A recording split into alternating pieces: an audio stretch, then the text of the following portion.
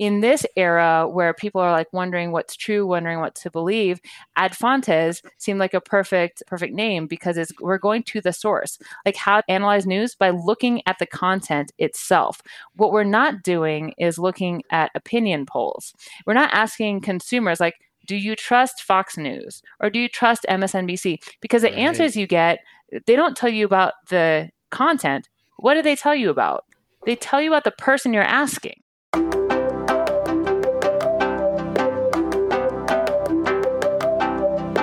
This is Found in the Rockies, a podcast about the startup ecosystem and the Rocky Mountain region, the founders, funders, and contributors, and the stories of what they're building. I'm Les Craig from Next Frontier Capital, and on today's show, we have Vanessa Otero, who is the CEO and founder of Ad Fontes Media. Today, we're going to speak some Latin. And in some of the more exciting content, we'll be talking about news media bias and how Vanessa is using the media bias chart and Ad Fontes Media to help us all become better media consumers. Hi, Vanessa. Thank you so much for joining us today. Hi, Les. It's great to be here. Thanks so much.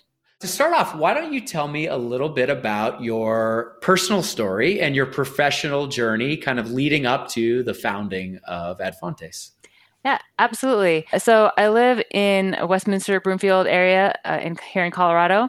And I was practicing as a patent attorney at the time when I started Ad Fontes Media and when I first created the original media bias chart. So I sort of ended up here on accident. I didn't intend to go from this, patent lawyer career to a startup founder of a company that rates news sources, but the whole journey kind of pulled me towards it. So I went to law school at the University of Denver, went to the evening program. I was previously working in sales. I worked for about 10 years in sales, B2B, pharmaceutical, lots of different things. My undergrad is in English from UCLA, from California. And when I moved out to Colorado, I decided I wanted to be a lawyer.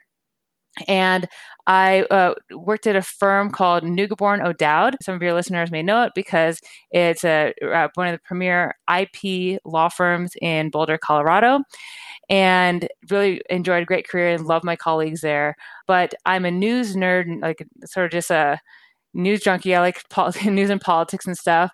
And I like to talk to my friends and family about news and politics from time to time. And one of the things that really bothered me about how people would argue online, especially being like an English major and a lawyer, is people would use memes and like terrible arguments or terrible news sources to make their point. Like they'd say, well, I'm right about how Hillary Clinton is the devil or Donald Trump is a devil because of this YouTube. I saw it in a meme. Yeah. And I was like, this is how people make decisions? It's terrible. Yeah. And it's like, short and pithy, people like to share that kind of stuff. So I wrote a blog called All Generalizations Are False, breaking down memes. And so it was like a very ineffective way. You're writing 3,000 words about like why a meme that you shared is wrong. As you can imagine, no one read this blog. All right, so is that still, can we post the link for that? That sounds It redirects now to adfontesmedia.com. Okay.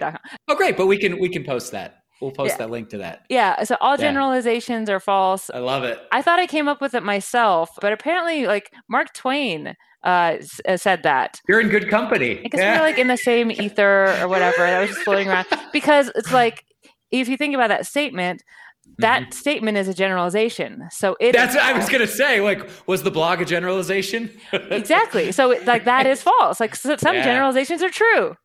Yep. Right. So anyways, I had this blog that like 4 people would read. But when I was thinking about how people were fighting on the internet about the news sources, and the toxicity just really seemed so dialed up in the 2016 election. I mean, way worse than it had been before, just this conflagration of like all these news sources and, Trump versus Hillary and social media and memes. And people were like losing family over this, losing friends. I mean, the rate of like unfriending and like, don't even talk to me anymore if you think this.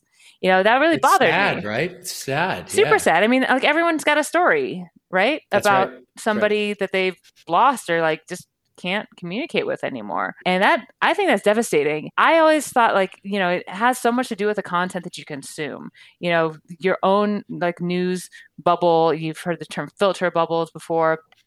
And I started thinking about my own news consumption. And I'm like, I do kind of go to the same like 3-4 websites for news every day, and including the opinion ones that I kind of like. And everyone's like that because you don't have time to read 1,000 news sources. So I started thinking about how some of even the ones I consume, some are better, some are worse.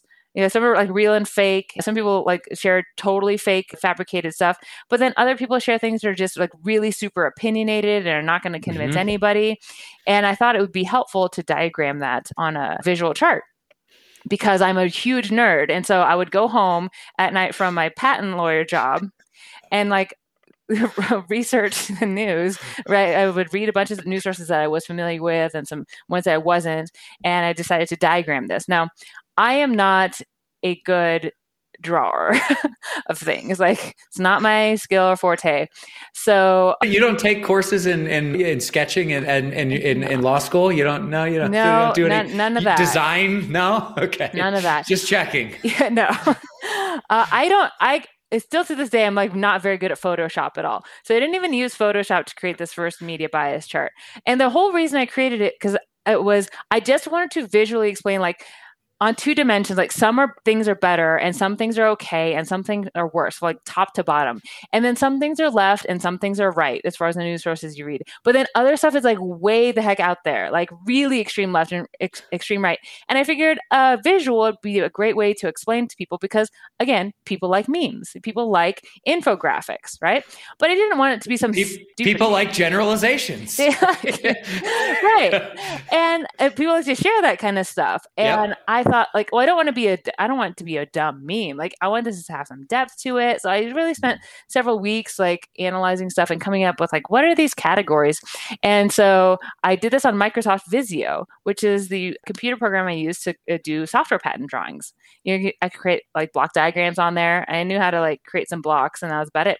So it was pretty ugly actually, but I shared it like right before the election. And I got like 8 shares, and I was like, "Wow, that's a lot!" Like nothing I've shared has got almost 8. double digits. I know, almost, yeah, nearly tens of people saw it. But then a couple of weeks later, like I was no social media maven. A friend of a friend saw it and shared it, but with like the public share setting, And I don't know this guy. He reached out and he's like, "I shared your thing. I don't know you, but it got like 20,000 shares on my Facebook page." I'm like, "Oh wow, that's cool." So how'd you do that? And so I shared on and then it got like 5,000 shares on my page, and then it like went all over the internet. Like got 5 million views on Imgur. It's a very long story of like how this all sort of started, and I can go from there. I got plenty of stories from that point on, but Vanessa, such a fun story. I mean, from daylighting as a patent attorney to moonlighting as a news and politics junkie nerd, like so cool. Well, so at what point did you say, you know what, like this day job thing is overrated? I'm done being a lawyer. I want to be a founder. I don't know if you know this, but like being a patent attorney is like a really good gig. Don't tell anyone. Don't tell anyone. I really like that job. And I worked at the best firm, like to the point where the University of Denver, like career office, I would do like webinar sessions and like, panels for them all the time about like why it's so great to be a lawyer, because I had the greatest gig at Newborn O'Dowd, great lifestyle, love the partners there. And, all your clients are happy because they're inventing stuff and they pay their bills on time. It's amazing. I mean, it's like you're the quarterback of like the Super Bowl, the team that's in the Super Bowl. It's like, what, like, why, how could you walk away from that? I know, right? The more I talk about it, right? So yeah, I always loved, being a part of the Denver Boulder startup community. And I always had the sense like I would love to have this entrepreneurial spirit. Like usually you're not in sales unless you like that kind of thing. And I do like IP 101 sessions for, accelerators and stuff around town. And I really loved having startups as clients, and I would get to learn a lot about their businesses. And I didn't have a background in software, but I had a pretty general science background. I was pre-med when I was an English major, actually. So I got to just work on a lot of different technology areas, meet a lot of different kind of clients. And so I just really loved the startup community. I was like, oh, if there's ever, if I'm going to do anything else ever, like startups seem pretty fun. So over this is end of 2016, this like media bias chart got like really popular. And then it just became this like all consuming like blog project, and people would reach out to me for stuff like, can we use this? Like, can we print this with a license in our textbook? And I was like sort of shocked by that, because I was like, this is like literally just me, right?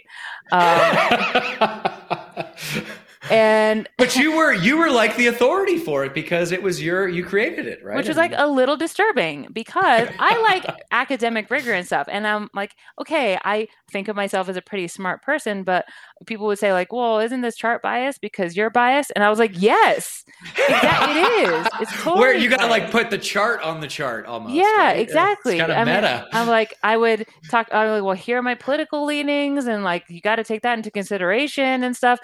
But, having, published some, an article in a journal when I was in law school, I was like, I have an affinity for academic rigor. I like this. I think it's important. So I was like, how can I make this not biased, or mitigate the bias at least? It can't be unbiased. And people would ask me for other things. Like, your teacher would use this to teach in classrooms.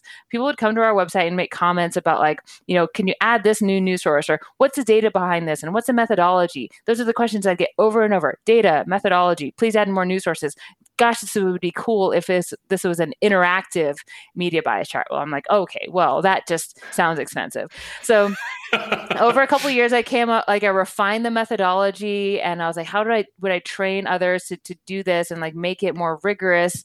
And like, what is the need here? Because clearly there was some kind of need, and I just had to figure out what it was.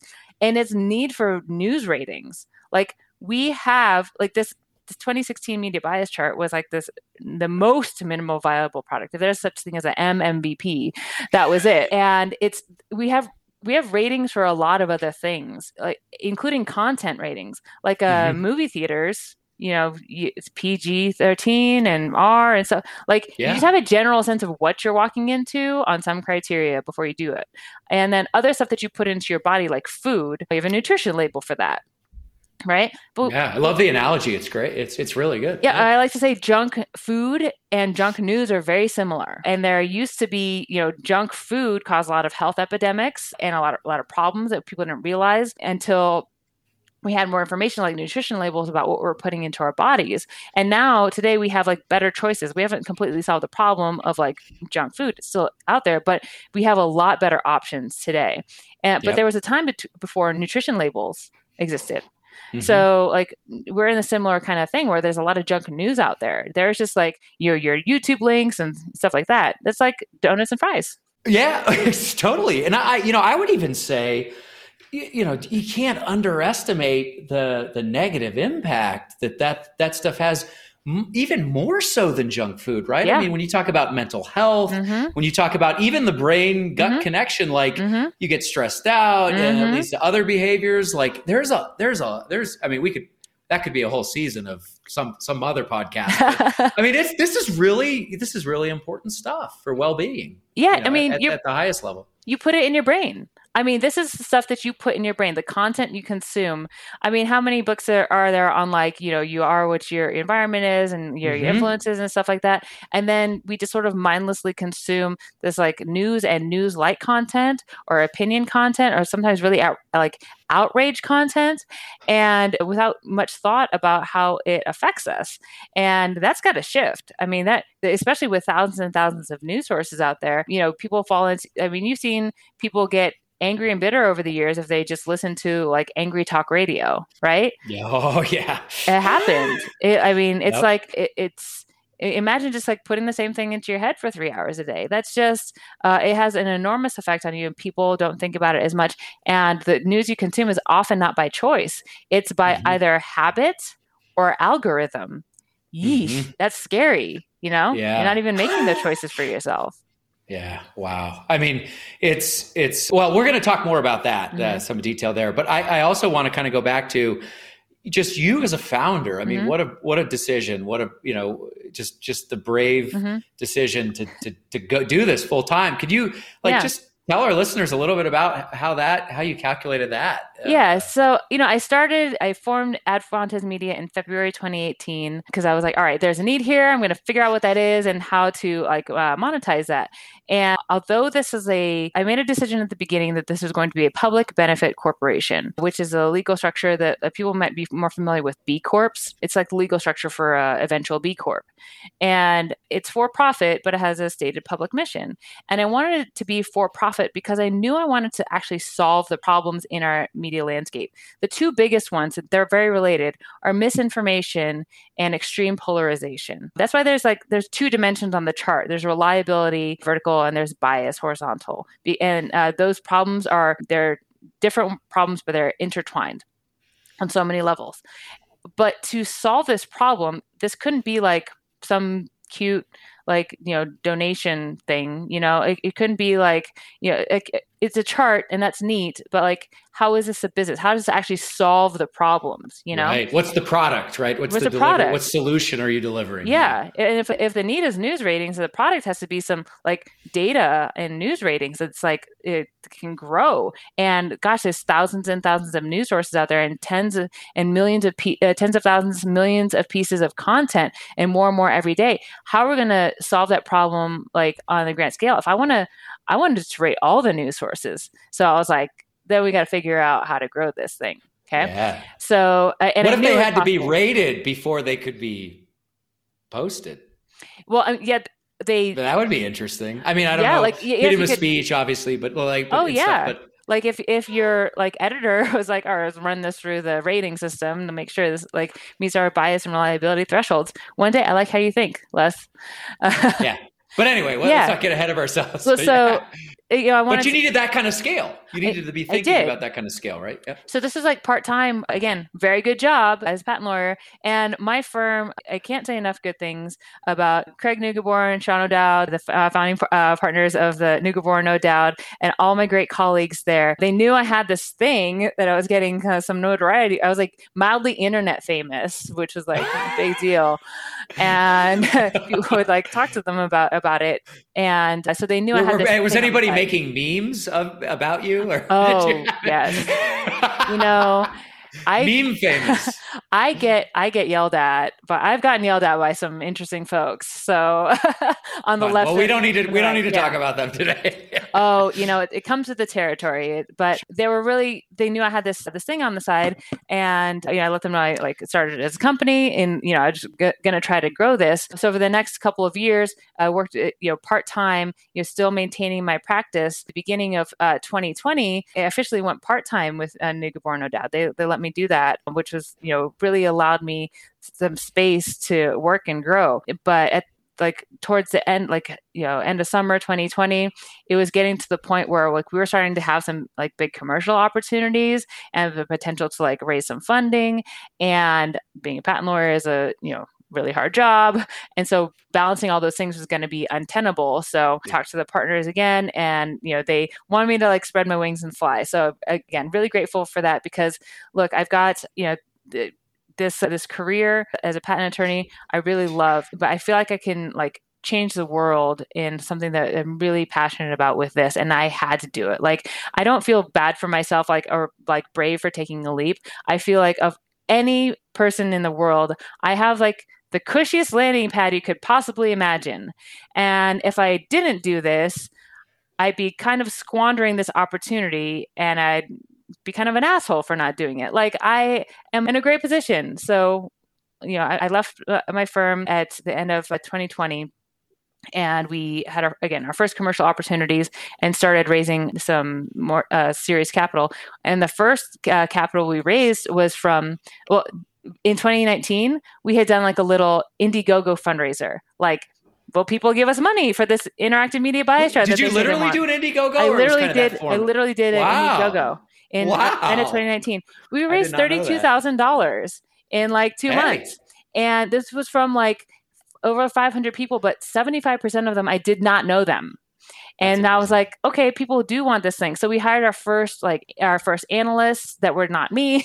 We had 20 of them. I needed 20 analysts. I got 150 applications. Holy cow. And there were What was the flavor? Like what kind of folks were applying or a interested? lot of the folks that are like my analysts now, teachers, Mm-hmm. journalists, PhD students, people who have been Yep. in public service, and people who have been Mm-hmm. there's a lot of folks who just like really care and are passionate about the news.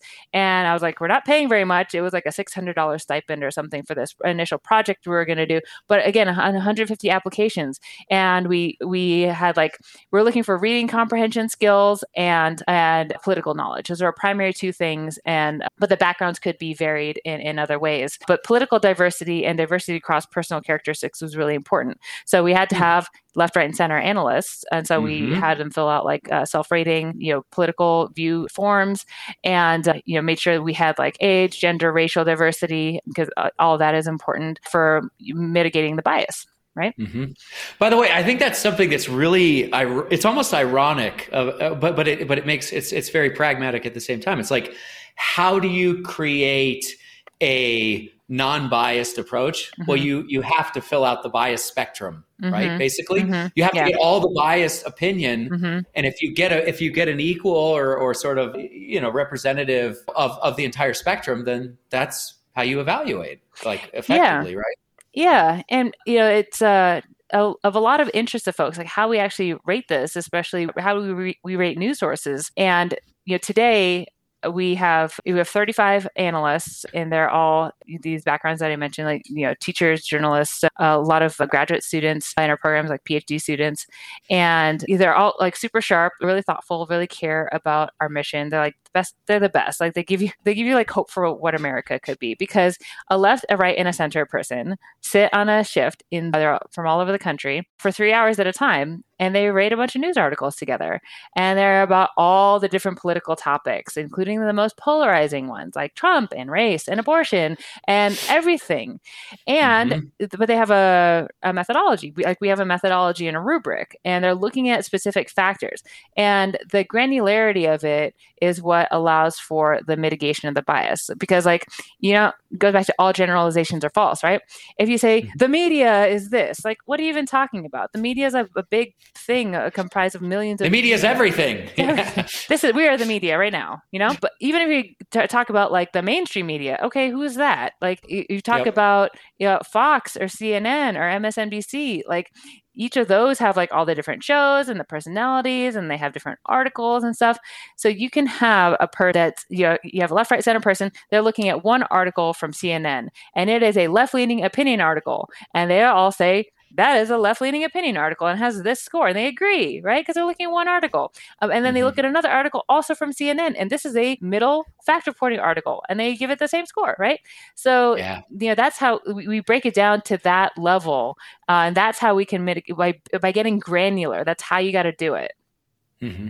Cool. So I want to shift gears a little bit. It's something I wanted to talk about at the very beginning, but man, we've got into a great discussion. So I just let it kind of go. But Yeah. I want to talk about the name. Mhm. And before we do, I don't know if you know this or not, but about 20 years ago, I was quite the Latin scholar. So Oh, yeah. So I studied Latin in high school for 3.5 years. So I'm excellent. doing my best to impress Mr. Grieving, my high school Latin teacher right Okay. now. But so I'm going to try a translation here. So fons, fontes, third declension, masculine, and fontes would be the dative case. Ad would be the preposition to. So, and it means fountain. Fountain is a translation. Mhm. So to the fountain. Yes. How did I do? Excellent. And you know what? You are a Latin nerd after my own heart. I'm so pleased. Oh man, I also Mr. Grieving would be proud of he both would, of us. and I've got to. I should run this by Dr. Lown, my Latin instructor. There's only one Latin instructor at the whole school, always, right? So Oh yeah. yes. I had from 8th grade to seventh to 11th grade, I took Latin. Wow. And yeah, so That's a lot. I love You words. could probably speak it by the time. Oh gosh. I I could only read and write. That's usually pretty typical for Right. Latin. And, it's not the most useful. They teach you that like Cassius has 6 pigs, that's the kind of Latin that you learn. Yeah. So ad fontes, as you know, it means to the fountain, or a less literal translation would be to the source. And when I was coming up I didn't want to have the word news in the name. I just thought that was too like obvious. So, and I was, patents and trademarks, so you have something distinctive. So ad fontes in the Reformation and the Renaissance, during both of those periods, it was sort of like a call to action during times where people were seeking the truth. And in the Reformation, it was ad fontes, like go to the source, go to the text, which in that case was the Bible. Like people didn't read before. They're like, read the Bible yourself to figure out what's going on. Don't just listen to the church. In the Renaissance era, it was go back to the text, the classical texts, to figure out truth. And so in this era where people are like wondering what's true, wondering what to believe, ad fontes seemed like a perfect name, because we're going to the source. Like how to analyze news by looking at the content itself. What we're not doing is looking at opinion polls. We're not asking consumers like, do you trust Fox News or do you trust MSNBC? Because the answers you get, they don't tell you about the content. What do they tell you about? They tell you about the person you're asking, right? So half the people do because they're Democrats, and half people don't because they're Republicans. Like that doesn't make any sense. What does the source say? So we go to the source. We do content analysis as our methodology, and it's like the core of what we do, and that's why it's our name. That's brilliant. I love it. It's perfect. Another interesting thing, like what it calls to mind for me, I lived in Italy for 2 years, and every Italian town, and I imagine Roman towns were the same way, but they all have a fountain, lots of fountains. I mean, Rome is the city of fountains, right? But the fountains were also places where people gathered. That's where the community came together to announce things, talk about things. And like what I think about is like that's unfortunately today is so much of that missing. Like people aren't going to the fountain, like to the community to identify, hear other opinions. It's like we hide behind this wall of media, and whether it's social media or the internet or whatever it is. But that's something that also comes to mind. I love that. We need to get back out to the fountain a little bit. You know, I love that. I love that as an alternate explanation and meaning for getting people out there and talking to each other. And when you see like the thing that gives me hope and optimism in the face of like reading all this like garbage, day in and day out, is like when you see our analysts, coming together and like having these really reasoned and spirited discussions with each other, and like full of respect and like willing to have their eyes open and their views challenged. And when like it's sort of hard, it's hard work, and we're not used to doing that. But yeah, if we could do that more, we could solve one of the biggest problems with it, which is this extreme polarization and division. Is that part of, when companies talk about like their big, hairy, audacious goal, or like the vision or the mission, like, is that at all part of what you're trying to do as a company? Yeah, absolutely. I mean, I talked about, this tearing people apart, like tearing people's families apart. That's real. The people ask us a lot of questions. One of the questions they ask is like, how do you tell what's true in the news? Big answer to that, right? There's a lot to that. The other one we get, which is like sort of that bothers me a lot, and we don't really have the answer to yet, is how do I reach my family member who's just gone off the deep end? Like they're like have no bearing on like reality. And it's sort of like you think of like 12-step programs for like addiction to alcohol or drugs or gambling, like that. Like you can get addicted to conspiracy theories and like fake news, and it really wraps people in. And we don't have like there aren't any proven methodologies for how to like have an intervention that's effective for that. So our mission, making news consumers smarter and making news media better, it's really about fixing the news ecosystem and about cleaning up a big mess, like solving the problems of misinformation and polarization. And that's a huge problem. So how I view our approach is like you can't just have one silver bullet to solve these things. It's not Right. like you can just say well, the social media companies, if we just had passed a law like fix section 230 of the Communications Decency Act, and there would be less misinformation. Like that's just there's just so many barriers. It's a like throwaway. it Yeah, it's a is. throwaway. It's like you do that, and now what other Right. creepy monster Yeah. develops? There's like, it's such an intricate ecosystem with so many stakeholders and so many competing incentives. That's how it arose in the first place, right? Yep. Who are the stakeholders in the system? You have publishers, right? Publishers are in this new digital world. They got to get subscriptions. They got to have ad revenue, right? So might they use more clickbaity headlines? Yeah. Like, how do they solve for that? There's the social media companies, of course, but then there's also the advertisers that advertise on Yeah. publishers. Their money is funding good journalism and misinformation. They're funding fact reporting and they're funding like outrage content, and often are not distinguishing between the two, right? The Exactly. demise of local journalism is attributable to, in part, or and good journalism, to the fact that like the way money flows to advertisers isn't always in line with like how it should be. So there's educators. Like, how do we teach media literacy? And people can point to like, oh, we just need to teach more media literacy, and that will solve the problem. But what about everyone who's like not in school or not going to take a class? Like, Right. they also Right. need to know, if the vaccines have 5G in them or not. Like, and Yeah. so there's all these stakeholders, and what we view ours as a fundamental way to address the problems that various stakeholders have. For sure. It's like, I go back to the Latin mythology of this. It's like the Hydra, all these different heads, you cut one off. Right. And it's like, well, then like three more grow in its place. Mm-hmm. It's a wicked complex space. So it is. I like complex problems. That's why I became a patent lawyer. Then I found something even harder. The epitome of complexity. I know. It's like science lawyer. So speaking of IP, do you got a good IP strategy for Advantes? I mean, like, is it locked down pretty good? Or I'd like to say so. Yeah. I mean, I jumped on the patent thing pretty early, and Yep. Copyrights and trademarks are certainly a part of that strategy as well, because the media bias chart is really recognizable. Media bias, yeah, it's that's what people just started calling it. I actually called it like a news quality chart to begin with, but people started calling it. Yeah, but yeah. What advice would you give? It's rare that we have a former patent attorney on the podcast, but you're unique because you're both a founder and a former patent attorney. What advice would you give to founders? Because this sometimes comes up. It's like, what should I do, or what should I be thinking about at the earliest of stages? Yeah, when it comes to IP. Well, this is it's a chicken and egg problem, as is everything in being a startup, right?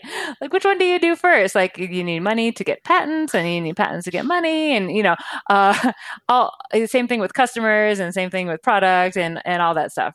But I give the same advice I gave to my own clients when I was a patent attorney. Look, patents are expensive. Like, there's copyrights, there's trademarks, and patents, and like copyrights being the least expensive, and trademarks and the most do-it-yourself. Trademarks being like the middle of the road. Like, you can DIY, but then you might run into trouble later, but you could figure it out. And it's like, those aren't as expensive. And patents are like, you don't want to do it yourself. Definitely don't do that. And they're expensive, right? Mm-hmm. So, but then there's like they protect different things.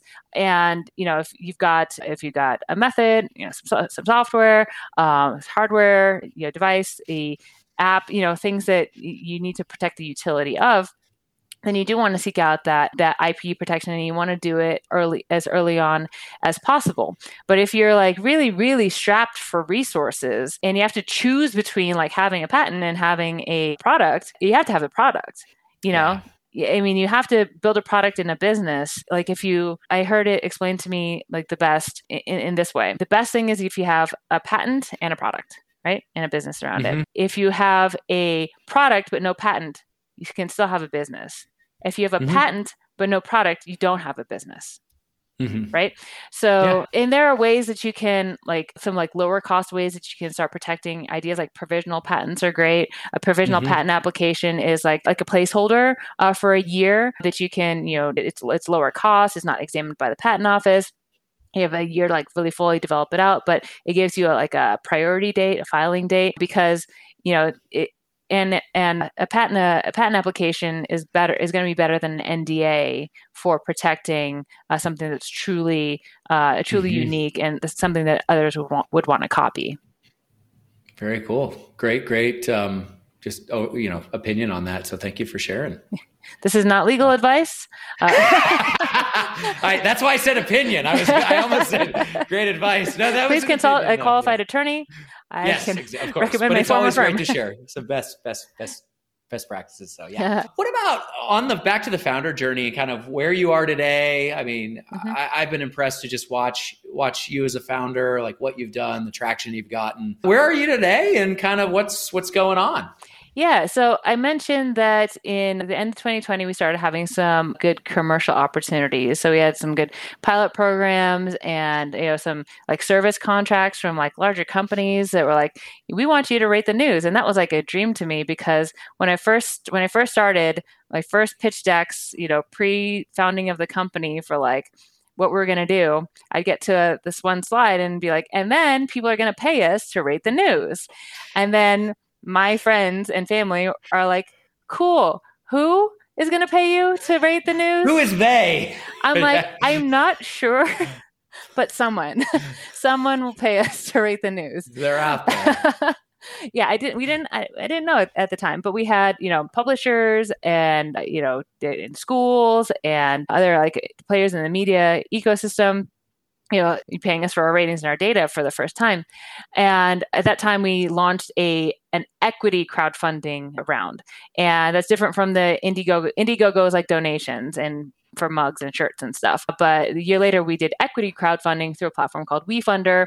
I don't know if equity crowdfunding is fairly new. Laws came out in 2016 to allow for it, where you can advertise for your round, and you can, under Regulation CF, you can get investments from non-accredited investors as well as accredited. Mm-hmm. And because it's new, I think a lot of VCs now will look at it and be like, oh, I'm not so sure about that. We don't know what for companies to do it that way. But for us, look, we're a company that's trying to do some good in the world. I'm a first-time founder, a female.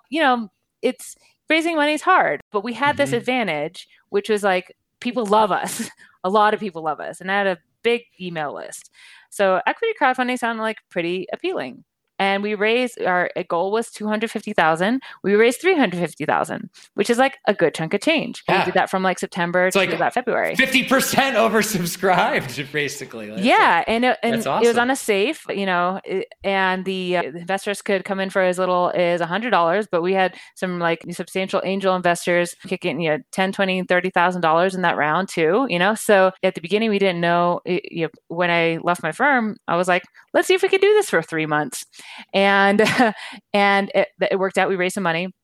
After that, we raised in another safe for privately another $450,000. So we raised about 800 so far, and that's really carried us to where we are today. So we've been able to take those first initial commercial opportunities and turn it into like a recurring revenue model. It's ratings as a service. It's news ratings, and our ratings data underlies like what we provide to folks, but we provide it in ways that are useful to them. So our main markets are the advertising industry, because customers that are brands and agencies that want to use our data to do media planning. But within the media industry, there's other players such as the pipes of the system. There's a lot of technology companies like DSPs and data platforms that have a lot of data on who to advertise to and where to advertise to, but they don't have this kind of data on news and news-like sources.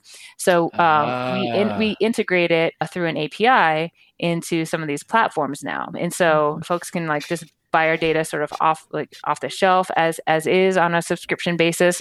So what the media bias chart looks like today, if you go to our website, you go to our interactive. We'll put the link. Yeah. We'll put the link in the notes. So you can go to the website. Interactive media bias chart. It's a free version, and you can search for any of the 1,400 plus news sources that we've got rated on there, and it'll just like pop right up. That's the free version is paywalled, so after like 5 per day, you gotta pay for it in some way or another. But it's like our pro version for our clients, like our school and our business clients. You can really see like all the different sources we've got on there, and like unlimited search, and you can download the data and you can get it fed in through our API. So these companies can use it in these various different ways. Like, for example, a school will use it for media literacy lessons. Like their whole library, the librarian will buy it, and their teachers will have like media literacy lessons that we provide around like, here's comparing and contrasting a middle of the road story versus a really left-leaning one and really right-leaning one. Because quite frankly, I mean, the way the news works, right? Like you could very easily, like the same story is written by two different sources, and that's what you can rate it, and they can compare the differences. Right? Yeah. And we actually have a new activity that we put out publicly now. It's called a topic of the week. And we'll do it. We started doing this initially for schools, where we'll take like 9 articles about the same general topic and from a bunch of different news sources, and then rate them on the media bias chart and see how differently they're covered. But we ultimately want students to be able to do this for themselves and individuals, because we don't just want people to take our word for it. We want them to be able to discern this stuff for themselves. But we're here as a service because not everybody has time to rate all the news themselves, but that's what we do. So that's why, like, when it comes to the volume, we have our eyes on this volume of news sources, and that's what's available through our data sets. So like someone can use it, like they can just visualize it on the chart and download our data and make decisions themselves. But where it's really powerful is in these, ad tech data platforms where they can use it in like real time to make decisions on, targeting certain content and suppressing other content that's not aligned. Such a fascinating development. I mean, and I'm sure there'll be more to come just in terms of, use cases, product market fit. Really exciting, Vanessa. Yeah. What can you tell us about the future? What's ahead? Any surprises or reveals or anything exciting you want to share about the company coming up? Yeah, a couple of things. One, we just got featured as one of the 22 startups to watch for 2022 in Colorado. Wow, congrats. Yeah, amazing. Pretty excited about that. And I don't know, you probably saw this, but this last week there was a study came out about Colorado being the top state for women-founded companies in terms of like VC deals. And so I just feel really fortunate to be in Colorado at this time where we are, and we're raising a new round. So we've got a Series Seed round to spur our next stage of growth. It's a $1.5 million round, and we're right in the middle of closing it. So we look forward to following and tracking, and I'm sure stay tuned probably for that announcement. That's exciting. Yeah, we're super excited about that, and that's just going to allow us to grow our data sources so we can become more valuable and grow we've got a lot of, as you can imagine, product and technology improvements to make and go to market strategy to execute. I'm really like in the thick of this founder thing, so it's quite the ride. Well, I got to say, you're playing the part quite well. I mean, it's amazing to hear the story, Vanessa, and I mean the journey is just one of the more inspiring ones that we've had on the show. So thank you for sharing. Well, thank you. I mean, really pleasure to talk to you about this. You can probably tell I love talking about my business, so I appreciate. What founder doesn't? Give a founder a microphone and you have to wrestle it back. Those are the best episodes. Podcast is so much better than a pitch. A pitch, tell your story in 5 minutes. You're like 5 minutes. Oh, kill me. I mean, this is it's torture to try to distill everything down in a 10-slide deck. Awesome. Well, great job on the show today. Thank you so much for being on. Could you please tell our audience where they can find you and Adfontes Media online? Yeah, just go to adfontesmedia.com. That's ADFONTESMEDIA.com. And then you just search for me, Vanessa Otero, on LinkedIn. I'm on there all the time. If you Google the media bias chart, you'll see, some imitators and whatnot. But most of the stuff that comes up is us. So you can find your way just with media bias chart. Well, in the spirit of Latin nerds like ourselves out there, I think that is finis. Yep. And Carpe Diem. Carpe Diem. There it is. Thanks, Vanessa.